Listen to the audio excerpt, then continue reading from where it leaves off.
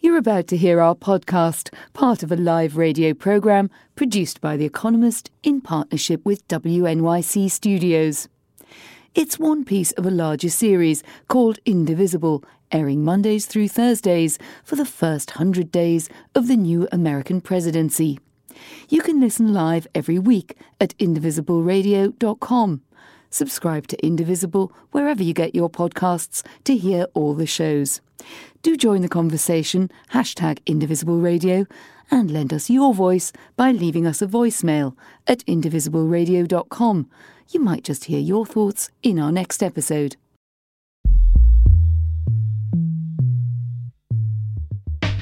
This is Indivisible, public radio's national conversation about America in a time of change. From WNYC Radio, I'm Kai Wright. Good evening. And I'm Anne McElvoy, here from The Economist. And I'm John Prideaux, also here from The Economist. That's right, you heard it correctly. We have 3 hosts tonight. Normally, Anne and John rotate in co-hosting with me on Monday nights, but all 3 of us are here tonight because, well, it's our last night together. It's very sad. But we've been convening this discussion for the first 100 days of the Trump administration, and this is day 95. So we are nearing the end. This is the final week of Indivisible. And we tonight will not have a guest. It'll just be the 3 of us and all of you. You are our guests. We want you to think of it that way. We want to hear your closing thoughts on this. We'll ask a few questions throughout the night, and later we'll specifically be asking for military families to call us. That's later in the hour. But first, for now, we want to know if anybody has changed their minds about anything in this first 100 days. What did you believe about your politics 100 days ago that you're not so sure about now? Call us at 844-745-TALK. That's 844-745-8255, or tweet us using the hashtag #IndivisibleRadio. Trump voters, have you changed your mind about the man you voted for? Not Trump voters. What about you? Have you changed your mind about the man you didn't vote for? So let's hear from you. 844-745-TALK. That's 844-745-8255. And while your calls are coming in, John, you and I, when we were preparing tonight's show, we had a conversation about how we were personally feeling about the past 100 days. And let the listeners in on how you were thinking. You said something interesting. So I think my thinking has changed a little bit. I'm a bit less worried about what the next 4 years could bring than I was when we first spoke right after the inauguration, when those executive orders were flying around. And it looked like the president might take what was a very narrow election victory and use it as a mandate to sort of reshape the country in really fundamental ways.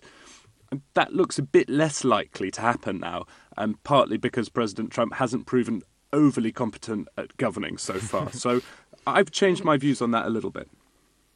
Well, it's interesting John says that. You know, I see, perhaps because I spend more time looking at Donald Trump from other countries, in particular from countries in Europe and also a bit from Russia.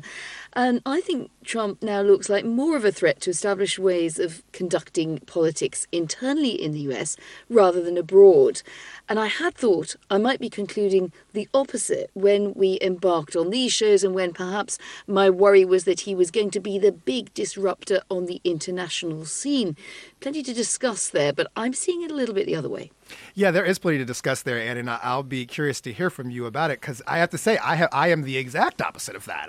I went into this, the one thing I bought, the one thing I thought, well, you know, is true. This is Trump's true belief, is that he was a non-interventionist militarily, and that all the time he spent rampaging against our involvement in the Iraq War, and I thought for sure he was not going to, in the first 100 days, ratchet up any conflicts. And here we are. We've bombed Syria. We've rattled our sabers at North Korea. And I am put much less at ease than I was on that score. But listeners, we want to hear from you on this. In particular, again, we want to hear from you if you were a Trump supporter who felt really, really strongly about his agenda and have any kind of concern now. Is it changed in any way what you thought about it? And conversely, if you were absolutely opposed to his agenda, if you were like, this guy is the end of the republic, has that changed in any way for you over the past 100 days? Call us 844-745-TALK. That's 844-745-8255, or tweet using the hashtag Indivisible Radio. What are you thinking about differently 100 days into the Trump administration? And importantly, why? What has changed your mind? 844-745-TALK. That's 844-745-8255. And let's get right to it. Mark in Douglas, Massachusetts. Is that correct, Mark? You're in Douglas, Massachusetts? Yes, I am. Well, welcome to Indivisible, Mark. You're on the air. What's changed for you? Well, I originally, during the campaign and after he became the nominee for the Republican Party, was a strong advocate for Donald Trump. I am a strong card-holding Republican, even though I am from New England, very Democratic. But right now, especially after the bombings in Syria, I am very against Trump and what the Republican Party is doing right now. Mm. And so, and when you say you're against him, is it singularly the Syria thing you oppose, or have you turned on him altogether as a consequence of that? That was the main. Basically, that to me, that was the straw that broke the camel's back. Yeah. Because also in my mind, I'm a very strong supporter of the constitutionalist, and according to the Constitution, that is an act of war, and it was under our laws done illegally because it was done by him without any support or anything through Congress and through the Senate. Mark, it's John here. Thanks for your call. Can I ask you a question? So you're a Republican who lives, as you say, in a heavily Democratic area. I'm interested to know, do you have any friends who are Democrats? And if so, have you found a way of talking about politics with them that doesn't just get into a shouting match really quickly? Well, yes. Well, of course, I have lots of Democratic friends, for I am from one of the bluest states in the Union and go to college in Massachusetts as well. And yes, I am actually part of somewhat of a dying breed of the old-term New England Republicans. So I am very open-minded and moderate on some terms. So I tend to listen to other people's views before I speak my own, so it can be more civil. Well, that's interesting. Thank you. Mark, before we let you go, what did you support about Trump initially? Because that sounds, from the way you're describing yourself, that doesn't sound like a Trump supporter in the Republican Party, this sort of traditional-minded Republican. What was it that you were drawn to?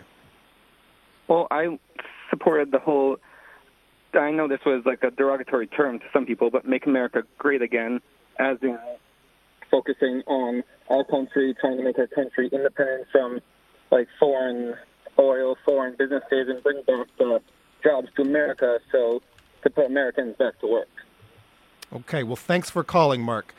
George from Bethlehem, Pennsylvania. Welcome to Indivisible. You're on the air. Thanks.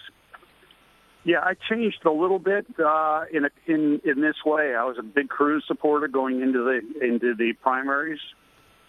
Through the primaries, as a matter of fact, I was upset that Trump got it. I thought Cruz was more a true conservative, but I've been impressed, and I didn't like a lot of the things. For example, I knew a lot of the things Trump was saying he wasn't necessarily 100% straightforward about, so I was concerned about what his direction was going to really be. But as this has been going on, I'm becoming more of a supporter because he's got a direction for the country, it seems, and even though he zigzags a little bit, I can see where a lot of that is tactical, as opposed to the fact that he's not heading toward a final goal and ultimately in the right direction. What specifically? I don't think anybody would have survived in this first 100 days with the attacks he's been under, and I think anyone would have been under the way Trump has. When you say you've been impressed, with sort of his consistency, but are there any specific things that he has done that impressed you? Well, for example, he was talking about doing something with the Department of Education. I'm impressed with that. I do like the idea that with what he's been doing with the EPA. When you look at the numbers, when you look at the real statistics, water vapor is more of a problem for the environment than carbon dioxide is. And, we're focusing on carbon dioxide because it's something that they can tax, which is, as you can see, the money they're getting, a lot of the, look at Al Gore, the money he's getting out of this for what? Selling certificates? It's absurd. and I see a whole George, industry built around that.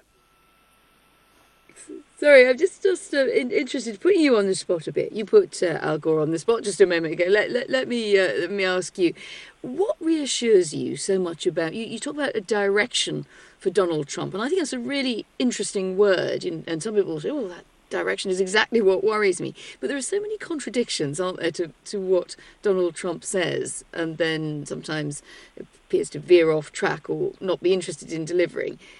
Is that something that you're conscious of, or does it just not matter so much to you when you judge a politician? Well, like I said, that was a concern going in, but it seems like he's moving forward in a zigzag sort of direction. And by that, I mean a lot of that might be strategy as opposed to the fact that, well, a lot of it's simply that. A lot of it might be strategy.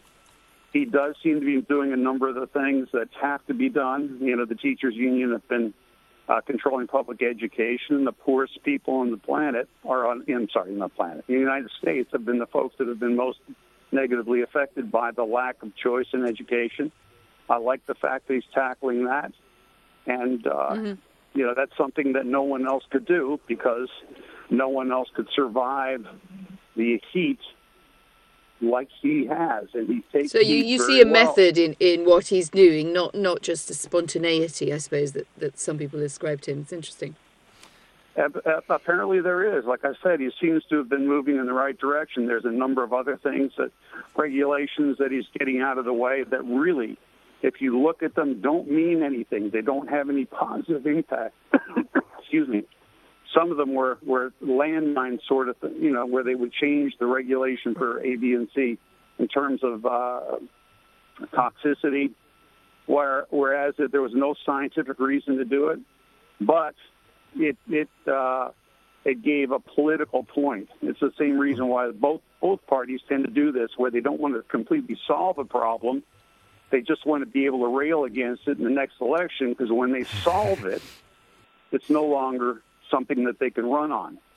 I'm gonna let you go, George. Thank you for that. But as you can hear, we've got a Cruz supporter who's now a Trump supporter, and we're already getting some diversity of folks. Listeners, we're asking, what, if anything, has changed for you in the last 100 days? Is there anything about your politics that you believed or thought or felt 100 days ago that now you're like not so sure? Were you a Trump supporter and now you're not so sure? Or did you think Trump was the end and now you think, hey, maybe he can deliver on something? 844-745-TALK. That's 844-745-8255. Or tweet us using the hashtag Indivisible Radio. And let's go to Nick in South Plainfield, New Jersey. Nick, hi, you're on the air.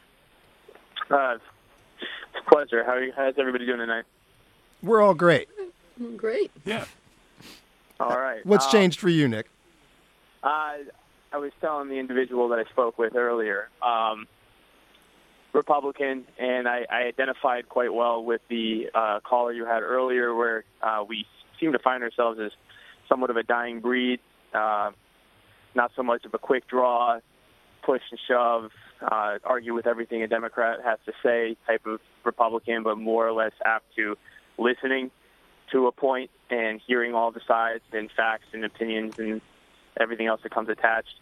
I don't identify myself as a Trump supporter, but I identify myself with the party, and I thought the man, being the individual that they were pushing forward, would bring forth the party that would have the people to help him and guide him along the way. And just some of the actions, being in the military myself, some of the actions I've seen and the way we seem to be, at least in perspective to other countries and foreign lands, the way we are handling ourselves is a bit, it's weary to me. I guess is the softest way to put it. And it's kind of got me a little frightened.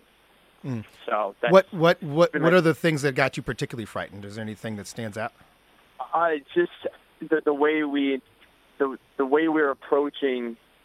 For example, I wasn't necessarily a proponent of what we did in response to the gassing and everything that was going on in Syria. I didn't like the fact that we attacked and we responded with a bomb immediately, and then we attacked an airport. I wasn't exactly happy with the comments he made about an entire force responding to Korea, and it ended up being that it was a false fact that he threw out there, like a lot of the other false facts he throws out. These things, we need somebody that is going to represent us in a professional manner, and I don't feel like it's been very professional. And I think that's on the stage we're at now, especially what's happening in Europe and the events that have occurred even within the last week or so. We need somebody that can be a catalyst to get everybody together. And I feel like America and its leaders used to be that group, and I don't feel like that's us anymore. I hear what you're saying there, Nick. There's a way in which the world's problems do have a habit, though, of landing on America's doorstep. So I suppose my question back to you might be, would you rather that Donald Trump had stayed true to his original DNA, or what looked like his political DNA? I think Kai referenced this in the intro, and just, let's say, not got involved with anything very much. Would that have been really practical or satisfactory to you as an American who clearly thinks a lot about these things? I don't think we have the choice. I don't think any leader in that position would have the choice to just not be involved at all. But I do think there is a right and a wrong way, a diplomatic way of handling ourselves. And I think that's what we've gotten away from. We seem to be making more rash decisions, trying to show a force of hand, trying to show might. And I don't think that's necessarily the correct approach. I know a lot of people, a lot of my counterparts in the military will disagree and say that we've been too soft for too long and that this is exactly what we need. And let's build up the forces again and get the numbers up. But I don't think that's the way the world is going to work as a unit. The world is no longer country divided by country. We are more of a single entity than we ever have been before, and we need to be able to work together. And I just don't think the way we're handling ourselves and making it us against them and in that kind of fashion, I just don't see it being positive. And would I have liked him to have stuck to more of the isolationist fact that he wanted to stick to? No. But I'd like him to be more diplomatic about the actions he's taking now. So. It's clear enough. Thanks. Thanks for that, Nick. Let's try to get one more in before we have to take a break. Stacy in Minneapolis, Minnesota. Stacy, hi, you're on the air. Hi there. Contrary to the other people who have called in, I have switched my mind. I've changed my mind much in the other direction. I'm still definitely not his biggest fan, and I frankly think the things he's done right were not his decision. I don't think he is well enough educated on the situation in the Middle East, for example, to have made that call. But I have more faith in the idea that it isn't going to be sort of the destruction of the Union. And during the election and after he won, I was pretty sure this was as catastrophic as it could be. He's a billionaire accused of sexual assault on many fronts. Because that's such a stark change, Stacey, I want to know what changed your mind? Opposite again to the other people who have spoken, I think that intervention with Bashar al-Assad, the president of Syria, specifically is well overdue. And we didn't bomb Syrian people. And Bashar al-Assad has bombed Syrian people for 6 years. And 11 million people have been misplaced from their homes, and hundreds of thousands of people have died at his hands. And I do think that doing something about that and in such a controlled way was overdue and was the right move. And all of the Syrian leftists I know feel the same way, that they're hopeful that that the Trump administration takes some greater role in supporting Kurds and in opposing Bashar al-Assad. Stacey, can you stay with us? We have some follow-up questions for you, but we have to take a quick break. Tonight, it's all three of your rotating Monday night hosts, and we're getting as many calls as possible in for the hour, so please call us. After the break, we want to ask from military families. We'll be right back.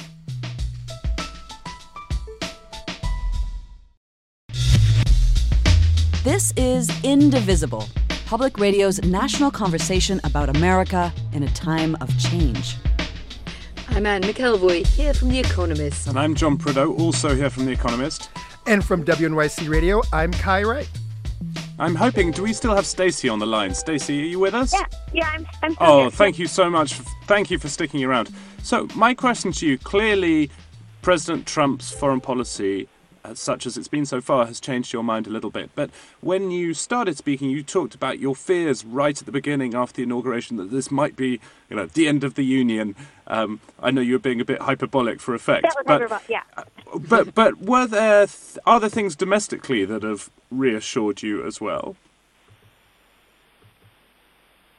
Frankly, not so much. I think a lot of his appointments have been nothing short of insane.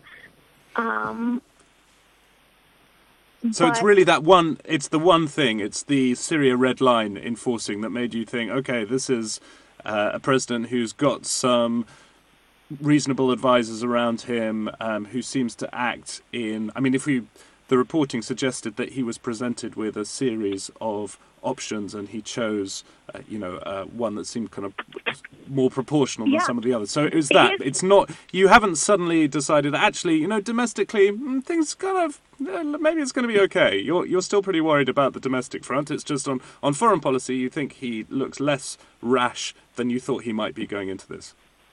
Yes, I'm grateful he's reneged on his promise to pull out of NATO or reassess his NATO situation or whatever. But him announcing on national television that over a piece of chocolate cake we had bombed Iraq and he had to be corrected. I think the interviewer said, well, you bombed Syria. I think speaks to the truth that it's of really very little difference to him, and it is not him who totally understands, or I think he probably got himself into something he was deeply unprepared for. But again, Bashar al-Assad is a tyrant by any standard and has brutalized his people for a long time. And our alliance with our tolerance of Turkey's belligerence in that, sort of tiptoeing around that for so long, I think has perpetuated a lot of violence. And I am hopeful that we would play some kind of cooperative role in alleviating the pain in Syria. And to the other callers who called in and said they think it was rash for him to suddenly bomb Syria, he didn't bomb Syria. Syria is being bombed by their president and by the Islamic State, but he bombed an air force or an air base. And I think that was overdue and an appropriate signal that I was grateful for, and I hope it is communicating a greater responsibility for the safety of the Syrian people. Thank you for your call, Stacey. And that's interesting. We've heard on previous nights of Indivisible, other folks who were opposed to Trump, but when he bombed Syria, thought, we're onto something. So that certainly seems to be a trend. Tonight, we are taking as many of your calls as possible for this, our last Monday night of Indivisible. And so here for these next 20 minutes, we've been asking you about what has changed in your politics over the last 100 days. We've already heard from one service member, and we want to hear from more folks like that over these next 20 minutes or so. If you are in a military family, if you're on active duty or someone you love is on active duty, we'd like to hear from you right now. We've had, there have been military operations in Yemen, in Syria, and in Afghanistan, 59 cruise missiles in Syria, as we've just heard, the mother of all bombs in Afghanistan. So a lot has happened on this front. We want to hear from military families. Call us at 844-745-TALK. That's 844-745-8255, or tweet using the hashtag Indivisible Radio. We've heard from you guys a lot over the course of this series, and it's been some of our most illuminating calls. So we want to make sure to wrap up with you, military families. 844-745-TALK. That's 844-745-8255. And as some of those calls are coming in quickly, as our resident globalist, I guess, people have a lot to wrap their heads around just this week alone, right? I like the idea of being all globalist. The world is on my shoulders in this section. Well, yeah, we do indeed. And the runoff in the French election that it is now looming in a couple of weeks after the first round between Emmanuel Macron, who stands for that broadly pro-European, EU-European, liberal worldview, open borders, and against him, Marine Le Pen, the only candidate in a big election who I think can challenge Trump for the strength of her views on the nationalist right. So it's a very stark divide there in France. And I think the outcome will be very important for Europe, but also for that transatlantic relationship. The rising pressures in North Korea, we've touched on already, but particularly that Chinese involvement. I think we've almost forgotten that after a great amount of hoopla in the run-up to the visit, President Xi kind of came and went a bit because the Syria crisis blew up. But this is going to test Washington's relations with Beijing. Let's not forget the German relationship. It's a crucial bridge there from Donald Trump to Europe. And Ivanka Trump is going to go and meet Angela Merkel, because I think it's a pretty well-known fact in Berlin, the city I used to cover, that Donald and Angela Merkel don't get on terribly well together. So I think Ivanka Trump is being sent there as the advance party.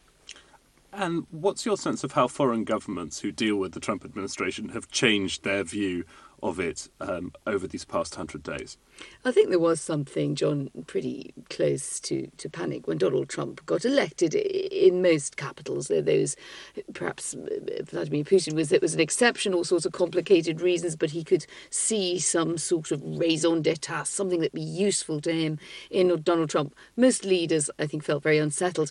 The general sense is that they've been in getting used to him mode. The Theresa May visit, British Prime Minister, was criticised. I was in the US at the time. I think back at home here in Britain, a lot of people thought she'd maybe rushed in to greet him too early, but he behaved okay.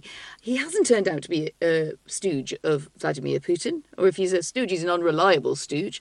And that was a great worry for me. I think, it's probably like a lot of people who've been based in Moscow previously, we really did consider that to be quite a risk. And though we've had a lot of very interesting calls, very challenging calls there on that use of bombing, and the air power, I was about to say, but let's call it what it is, of bombing Assad targets in Syria. Well, yes, but that was an Obama red line that really arguably should have been policed. So I think there's been a sense that he has responded proportionately there. And on North Korea, well, the waiting game is still on. And I think one of the things, we'd love to hear tonight is what military families are now thinking about this. There is an awful lot on the plate of the American military. So we'd love to hear from you all on that. If you're a military family, has he done pretty much what you'd have expected from Hillary Clinton or indeed anyone else, maybe with different motivations? Do give us a call. It's 844-745-TALK. That's 844-745-8255. Or tweet us all using hashtag Indivisible Radio. And so let's get back to the calls. Donna in Columbus, Ohio, I believe you are National Guard, I believe. So someone who has to face some of the stuff that Anne's been talking about. Welcome to Indivisible, Donna. Hi, how you doing? Very well. What are you thinking about now? Well, I've definitely been keeping my eye on Trump all the way through the primaries, just because he was somebody who, at least at the beginning, made it sound like he was all for scaling down the military, scaling down our involvement in other nations. And that seemed pretty much to be the case, the first couple of months. But then, we were expecting the military to continue to decrease in size, and just recently the increase in the budget for the military, while it's technically great, it's not what we expected. So I've changed my mind about initially thinking he was going to be very benign, and now especially with these kind of in some people's opinion unwarranted military advances, as well as his pick for, Secretary of Defense, which, right around the inauguration, the election, nobody knew what his policies were going to be. Nobody knew who was going to be kind of taking over the military effort. So now I think I'm sharing the opinion of many of my other soldiers that we're extremely more anxious because we didn't expect this. And Donna, can I ask you? You mentioned the budget, so you were sort of going into this thinking, all right, well, it's gonna be better for our jobs, right? He's gonna put more money into the military. Is that correct? No, it's leading up to the new election. The scale down was already happening, so standards were being raised and people were being chaptered out. So we were expecting that trend to continue. And now with, this increase in spending, there's that what would logically follow that is, kind of an uptick in everything that we've been used to and the expectations we've had of what's going to be expected of us and what standards we're going to have. So there's this sort of increase in, jobs, increase in the size of units in many places. So that kind of runs contrary to things like the continuing resolution, which puts a lot of things, kind of up in the air again. Well, thank you for that, Donna. We've been talking a lot about Syria tonight, so I do want to get in a caller, Karam from Minneapolis. Karam, welcome to Indivisible. You're on the air, and I believe that you are a Syrian immigrant, correct? I am a Syrian immigrant, and I'm currently a U.S. citizen, and I still hold my Syrian citizenship. And I want to say that I'm very disappointed when I hear Americans speaking in our name. Like I heard a caller saying that she was very happy that Mr. Trump bombed a Syrian base, and that's because Mr. Assad is bombing his own people. But I want to say, who allows any American citizen to speak of in the name of any Syrian citizen? I mean, there are many, many, many Syrian citizens who support Mr. Assad, and they support his war against terrorists and Islamic State and Al-Qaeda in Syria. And then when I hear that American citizens are just congratulating Mr. Trump for bombing Syria, I just feel so disappointed that after the war in Iraq, the war in Afghanistan, no evidence in Iraq of weapons of mass destruction, still no evidence that the Syrian government bombed Khan Sheikhoun, that I still hear American voices congratulating Mr. Trump for another war in Syria. This is very, very disheartening and disappointing. Can I possibly just challenge that and say it might be disappointing if you've decided that the best thing to do is to let Bashar Assad sort of run riot in his own country with the immense loss of life and indeed, the great waves of refugees that are flowing from your country, which has just had such a terrible recent few years. Is there no side of you, and I'm not saying take a side of any other bit of the Syrian, don't take a side in the civil war, but that feels that America should look to other countries in this plight, that is partly what its greatness in the world consists of. It doesn't just turn the other cheek when other countries are suffering, and it does try to get engaged, doesn't always get it right. You might be right about that, but why on earth on this occasion would you recommend that America stayed silent? Well, because I do not believe that the United States is interfering in Syria because of the atrocities in Syria. The United States is interfering in Syria because it has interest there. Otherwise, the United States would have interfered in North Korea. It would have interfered in many other countries where many atrocities are being committed. So we all knew that what happened in Iraq because the United States interfered to save, and that's quote unquote, to save the Iraqi people from the brutal Saddam Hussein. And here we are 10 years later, the Iraq is in no better shape than prior to Saddam Hussein ousting. So yeah, I do not want any foreign interference in Syria because that does not bring but misery to the Syrian people and specifically American. You are telling the Russians to go home as well, or is it just Donald Trump? The Russians are in Syria invited by the legitimate Syrian government. The United States bombing Syria without any invitation from any legitimate government in Syria. So yes, I totally agree that the Russians are there to help the legitimate Syrian government versus an illegal, unilateral bombing of Syria by the United States or what they call allies. The United States. Well, listen, thanks for the spirited call, but you and I have got a very different view of what a legitimate government is there, I think. So thank you for calling, Karam. So we have a range of opinions coming on Syria. It's clearly been an important step in this presidency in the past 100 days was the decision to bomb Syria. Let's keep hearing from callers, particularly service members and their families, and let's go to TJ in Cherry, New Jersey. TJ, welcome to Indivisible. You're on the air. Hi, how you doing? We're well.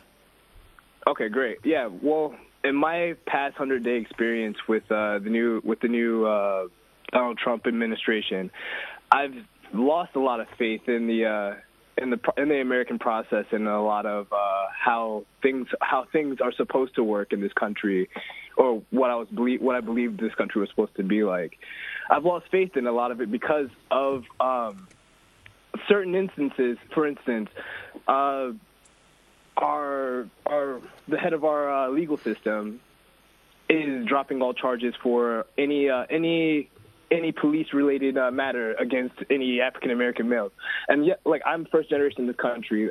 Some people would call me an anchor baby, but I've also served this country. So there's a duality in this. There's a duality in this entire from this entire administration that is pretty much contradictory to what I believe America is supposed to be, and that's my real issue with the Trump administration. So nothing changed for you then.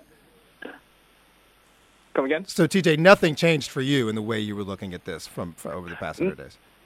No, a lot has changed for me. I've lost a lot of faith in the process of watching this calamity take place.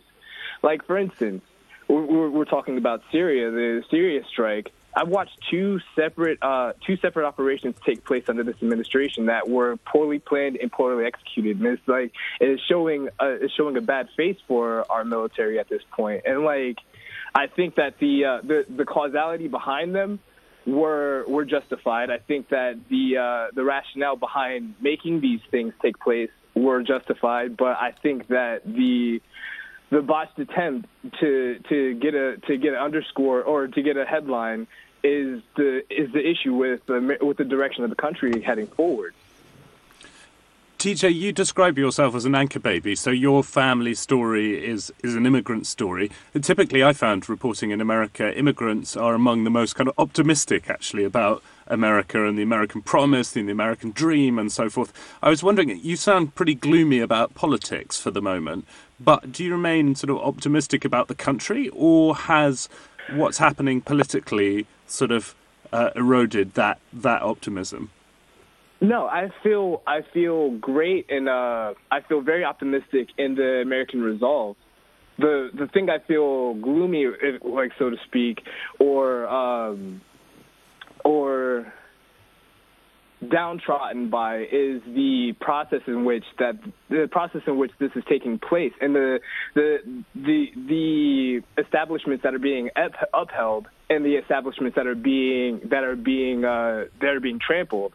I just think that there's an underlying message that's being sent to the American people that shows that certain people in this country that have also built this country are not as valued or Thank you, TJ. I thank you for that call. We're going to have to take another quick break. When we come back, we want to start looking forward. What is not being dealt with? Stay with us.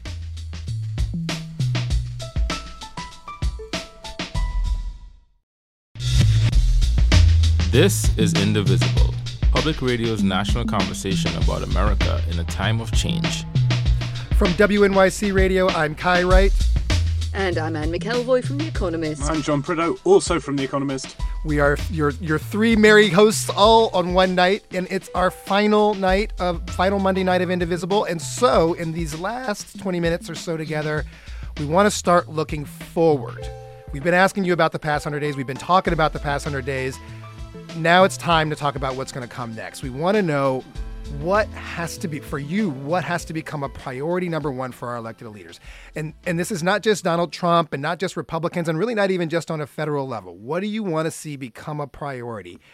Call us at 844-745-TALK. That's 844-745 8255. And it can be something super duper local, and might even be better if it's really local, honestly. But call us up, tell us what isn't getting dealt with and what you want to see the people who represent you put on the front burner. 844-745-TALK. That's 844-745-8255.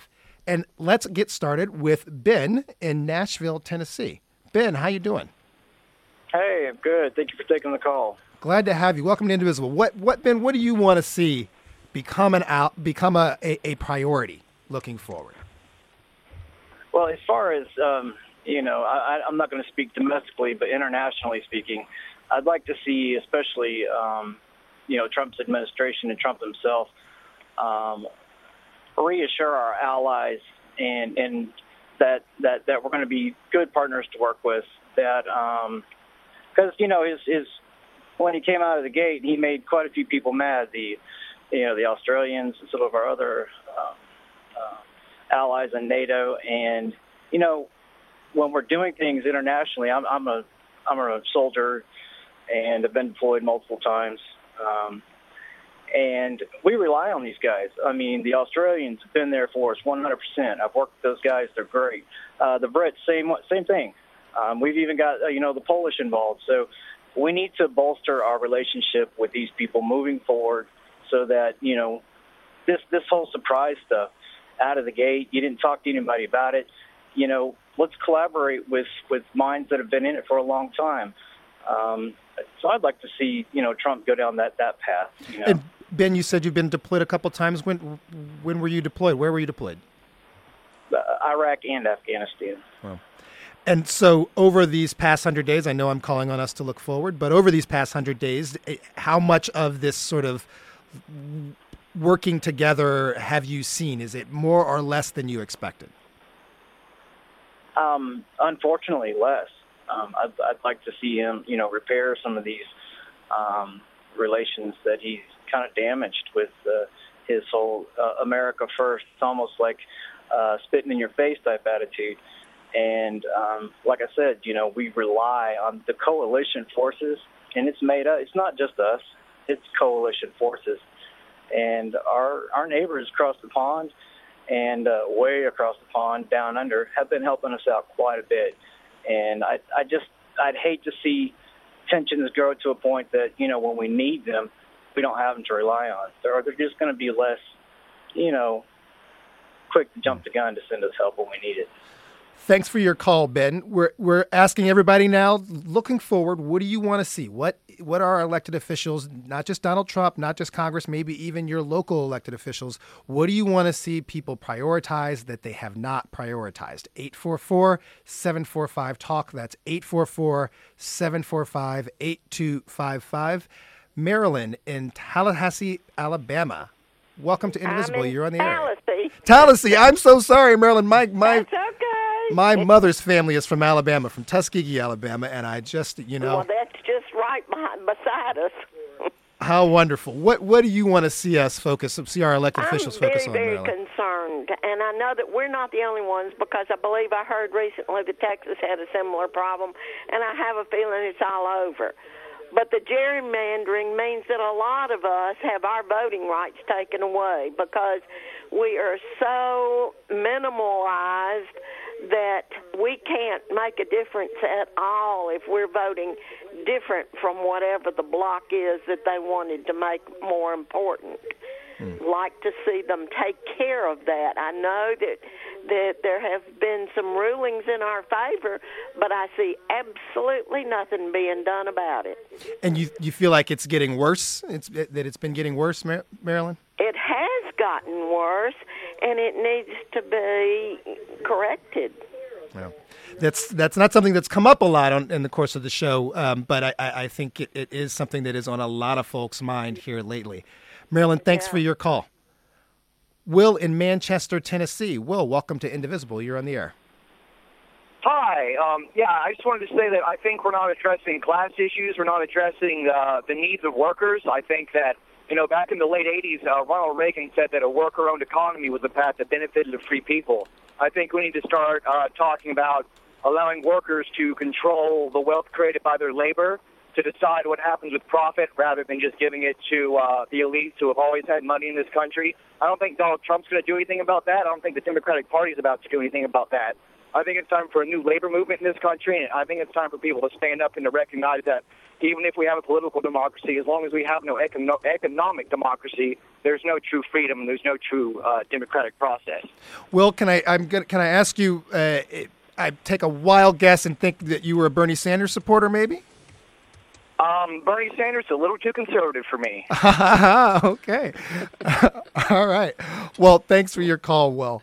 We are asking folks, what do you want to see prioritized from our elected officials? We've heard something about voting rights. We've heard about allies. Now we've heard about poverty. Give us a call, 844-745-TALK. That's 844-745-8255. And, if you were a Trump supporter and there's a particular campaign promise that you have not seen yet that you want to see, tell us about that too. 844-745-TALK. That's 844-745-8255. On the issue of allies, while some of those calls are coming in, Ann and John, they called out the Brits as one of our good allies. But we've talked a lot about this over the course of our past 100 days, is the relationship with allies. Where do you think we stand right now going at the end of this?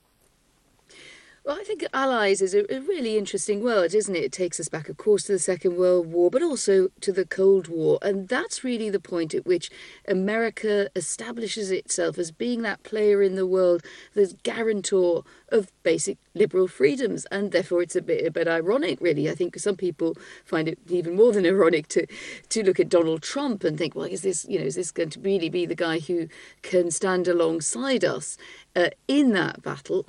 However, one has to say that perhaps there were more fears about Donald Trump's immediate actions in security and foreign policy. He is surrounded by tough people, quite serious people, one has to say, by you almost in this front, I think, almost with the exception of one, all male people, but there you go, that's Trump world for you. But there is, I think, a bit of a tension between whether we expect him to be the kind of ally as per usual, or whether we're now in a very different period where, if you like, it's a bit of a pick and mix. In fairness, I think you could level that charge, John, at Barack Obama too. You never quite knew what you were going to get with him. Yeah, there's something of that. Certainly British politicians worried perennially that Britain had somehow fallen down the pecking order in America's allies during Barack Obama's presidency. I think they would generally quite like to have that problem now. The Obama presidency seems, kind of pretty calm compared with the Trump one. I just wanted to add to what Anne said. Clearly, since Donald Trump became president, there's been a lot of concern about the way that his family is involved in policy making. We see, sort of daily examples of that. And that also is something that the allies have cottoned onto. So if you speak to ambassadors of America's allies in Washington, often the one person they really, really want to get round for dinner is Jared Kushner, who's seen as, unsackable because he's the president's son-in-law and has the president's ear and so on. So it's very interesting that, to me anyway, that, those concerns about, the president running the White House like a family business, those are, they're not just shared by America's allies. They're trying to sort of work with them to some extent. Well, right. There's a bit of a soft power, isn't there, with Ivanka Trump going off to Germany, because I think that might be seen to warm up what would otherwise be a very chilly relationship. But it's almost a throwback, isn't it, to sort of 18th, 19th century ways of doing diplomacy. You got the entire family involved. Diplomacy is family business. It really is. It's really striking. So, listeners, what do you want to see prioritized over the coming period from our elected officials, be they federal, be they local, Donald Trump, Democrats, Republicans? Maybe there's a campaign promise you heard from somebody, that particularly the president, that you want to see in action. 844-745-TALK. That's 844-745-8255. Let's go to Crystal in Atlanta. Crystal, welcome to Indivisible. You're on the air. Hey, how are you? Very well. What do you want to see prioritized? Well, I'm going to be having my first grandchild, and I'm very excited about that, right? Congratulations. It puts a whole new perspective on what you're looking at. So at the end of the day, there's a lot of economic things we're concerned about, but I'm more concerned about the future of my children and my grandchildren. So that really puts climate change at the beginning of the list. And my concern is about what the current government is trying to do to defund information about climate change, as well as there seems to be, you can argue about, what you do about climate change or what's causing climate change, but at the end of the day, we have to acknowledge that it's happening and that it's probably going to have the biggest impact on our future. And, for my children and my grandchildren, it's at the top of the list. Crystal, can I jump in there? First of all, congratulations on grandmotherhood. There's a ton of polling that shows that Americans' parents believe that their children won't be as well off, won't have the opportunities that they themselves had. And this is actually a big change because, typically Americans have been very optimistic about the kind of life chances of their offspring, even in tough times. I was wondering, from the perspective of a, prospective kind of grandmother, do you think that your grandchild will have more opportunity than you had? I think they will have a different life. It's how you describe what opportunity is, right? So there's financial opportunity, there's, lifestyle, but then there's also things that relate to what kind of earth will we be living on, right? So, which question are you asking? Well, how about both? I guess, how about both? How about which? How about both? How do you feel about both financial opportunity and I think it's clear how you feel about what kind of world we're going to be living on, but do you think that financial opportunity is there? Well, I think it's a different world. I think you have to work a lot harder. I think I think that my kids will have, they won't be working for a corporation for 30 years. They'll be moving around. Whether, again, what I would say is there is financial opportunity. Are they going to have the 3,500 square foot house or 5,000 square foot house? Maybe not, but I don't think that's a measure of quality of life. Will they have, clean air?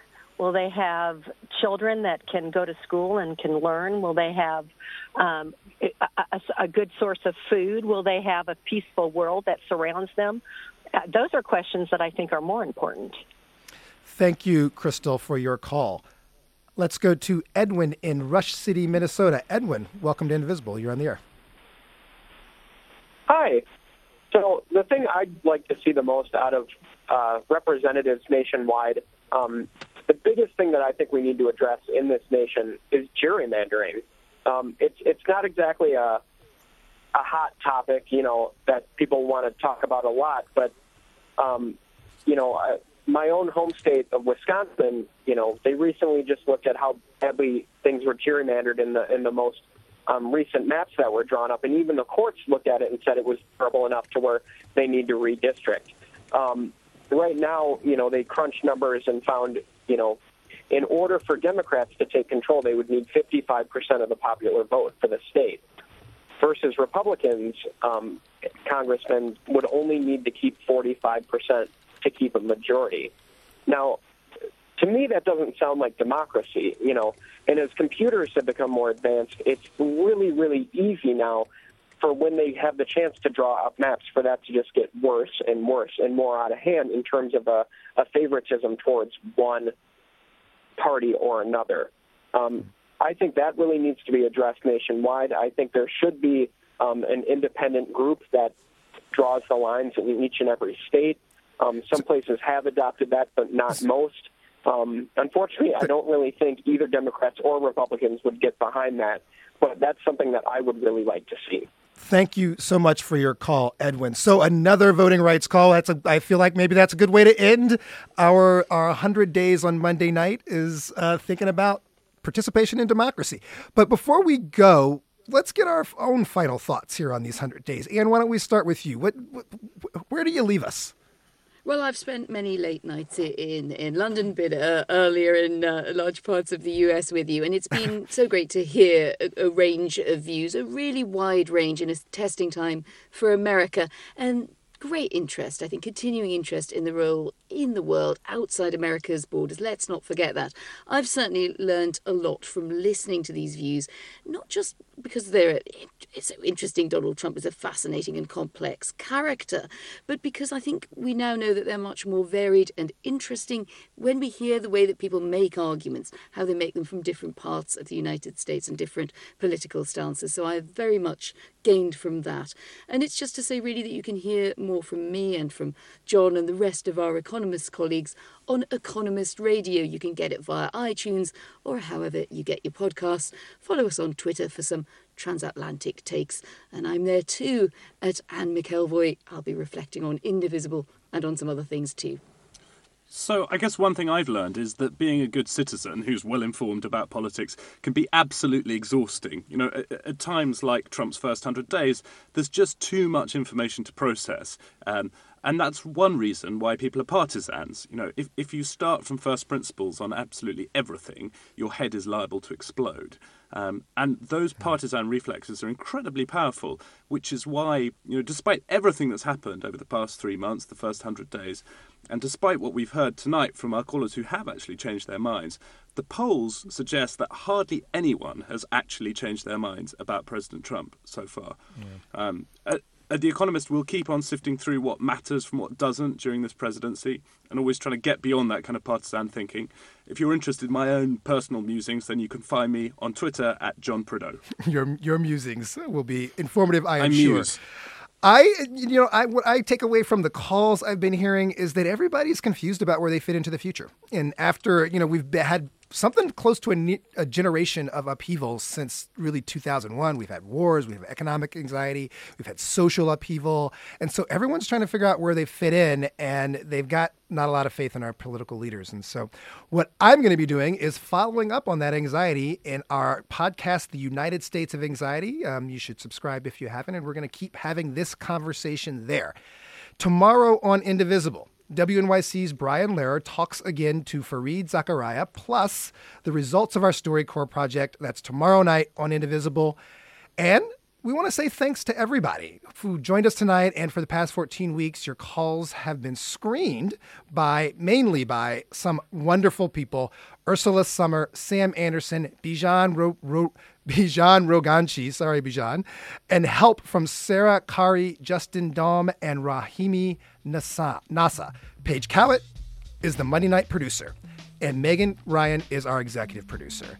From WNYC, I'm Kai Wright. And I'm Anne McElvoy from The Economist. I'm John Prideaux, also from The Economist. We will not see you next week, but thanks so much for spending this time with us. The rest of the Indivisible folks will be with you starting tomorrow night.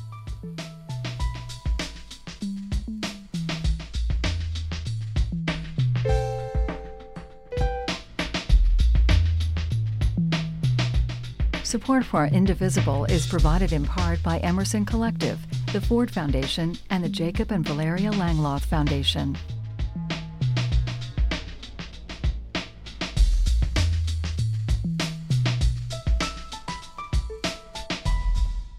Thanks for listening to another edition of Indivisible. You can find all our episodes at indivisibleradio.com, and the conversation doesn't end there. Join us on Twitter using hashtag IndivisibleRadio. And if you didn't get a chance to get on air, you can leave us a voicemail at indivisibleradio.com, and you might hear your voice on our next programme. We're live online, on air, and in your podcast feeds Monday through Thursdays at 8 p.m. EST. We'll see you next week for all the new episodes.